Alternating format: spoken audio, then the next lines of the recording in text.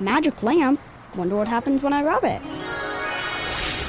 You have awakened me. I shall grant you 3 wishes. My first wish is for economic development. My second wish is to save hours of travel time. And my third wish is to create safer roads. You could have just wished for Bus Rapid Transit and gotten all these things with 1 wish. Make all your transit wishes come true. Learn more about Bus Rapid Transit at indigo.net/bus-rapid-transit.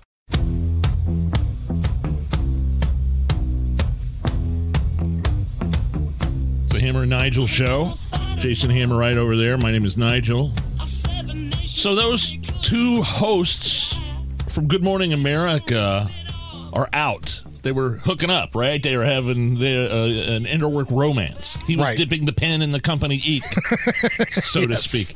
Amy Robach and T.J. Holmes are out at Good Morning America. It sounds like T.J. Holmes was a man that enjoyed the ladies, because now all these tabloids are coming out with stories of, Amy Robach wasn't the only one he was hooking up with over at that joint. So is there a problem? I'm not sure if there was. I don't know how I feel about it. If Holmes was harassing her or harassing other women, that's one thing. But I mean, dude, were the ratings bad? Like, you're having a consensual adult relationship with a coworker that just happens to be your co-host, and both of you guys are married, by the way. Were they? Yes. Wow, that's a bad look. Now, Robach, I guess, was in the closing stages of her marriage. They were going through the motions, getting ready for divorce. Holmes was married, and that's why this became such a big deal. These 2, they're married and they're hooking up, and it was consensual. You're 100% right. But does that change anything for you that they were both married? Other than you look just kind of sleazy, but it happens all the time. Did it happen with Scarborough and Minka?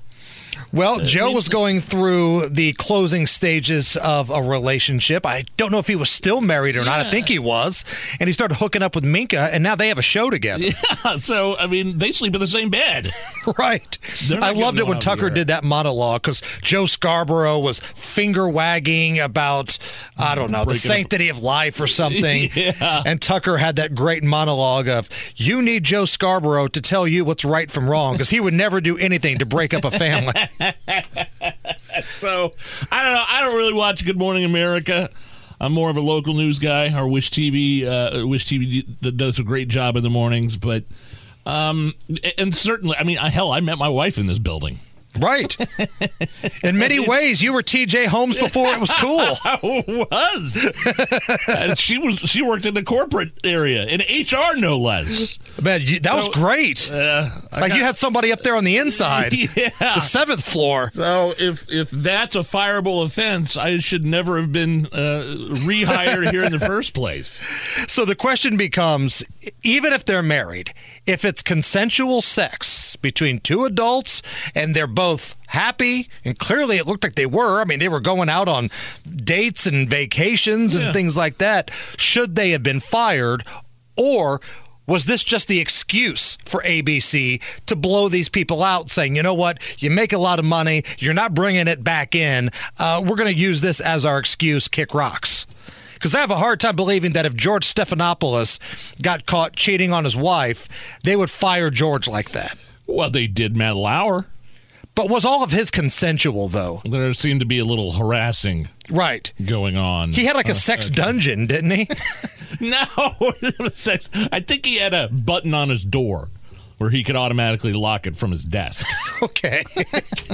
Sorry. I was completely out of line for suggesting the sex dungeon. It was just a door to let people know that you have to stop having in-house sex. I apologize. Is that wrong? George Costanza over there. Dateline, Washington State. A 30-year-old man in Tacoma was arrested last Thursday after he caused a huge fire. He pulled up in a stolen vehicle and tried to siphon gas from another car. Oh, good God. While smoking a cig. He had a heater in his mouth, and next thing you know, boof. That's got to be one of the dumber stories I've heard today. Boy, it's only Monday, too. The guy's siphoning gasoline. I've known somebody that's done that before. I've watched somebody siphon gasoline before, and the gasoline got in their mouth. Well, I would imagine awful. so, yeah. I mean, he wasn't doing it. It was on. I think it was on his tractor or something. He was doing something. And it went into his mouth, and it was just. I couldn't imagine having that taste, and that's something that would linger.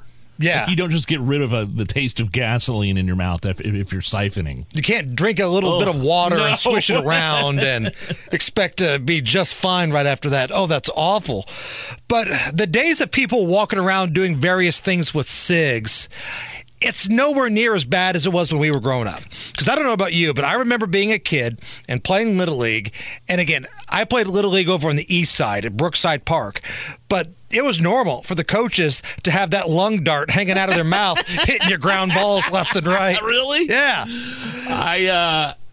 I had some friends. I mean, their parents would smoke in bed. I'd go to their bedroom and nothing put you to sleep like a good cig. There's a giant ashtray laying bedside on the nightstand, and smoking anymore, you are a pariah, and you're being taxed to the hills. Right?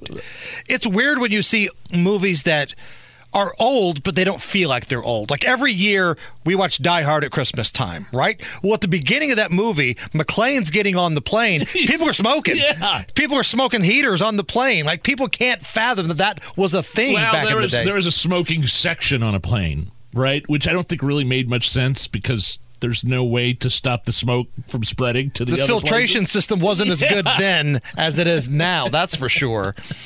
But the casino industry, that's one place, man, where you can just walk around with all the cigs you want.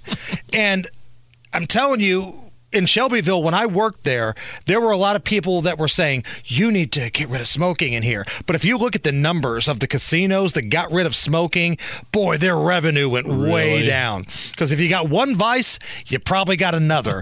So come on in, grab a cocktail, light up a lung dart, and hit that one-armed bandit. Real quick, this made me think of, we just had to put our cat down a week or two ago. So it was pretty bad scene there for a while. Kids had never really had to go through that before. Just kind of a sudden thing that, and thousands of dollars later, the cat's gone. But this kind of made me this one made me smile because this couple out of Nevada was able to save their cat, who was accidentally walled inside of their shower by a contractor. Oh, no. So you got this guy, this bathroom remodel or whatever you're doing, and the cat gets back there, and here is the moment that Rebecca Simpson and her boyfriend were able to actually smash a hole into the wall of their shower and release their cat Winston from inside. Hi, buddy. Oh, hi. Hi, Winston. It's okay, it's just us. I found you. Come on, buddy. Good job. Hi. Good job. Did you imagine looking around for your cat for a couple of days? Like, I hear him. He's meowing, but I don't know where he is. You're naked in the shower. Wait a minute. What's good? I know I hear something or someone. Oh, no. Well, good for Winston. I'm glad Winston's out there. Glad Winston made it. And R.I.P. Lacey, our family cat, recently had some issues and had to go away. So thousands of dollars later. Yes, multi-thousands of dollars Been later. there, done that. I think a lot of people who have pets understand. All right. Coming up next, we're going to have a conversation with Chief Randall Taylor. He's the chief of police for the IMPD. We're going to talk about Memphis. We're going to talk about what happened in Memphis relates to what they do here in Indianapolis. We got a lot of things to get to. That's coming up next. Right now, we take a look at the news. Whether it's audiobooks or all-time greatest hits, long live listening to your favorites. Learn more about Kisqali Ribociclib 200 milligrams at KISQALI.com and talk to your doctor to see if Kisqali is right for you.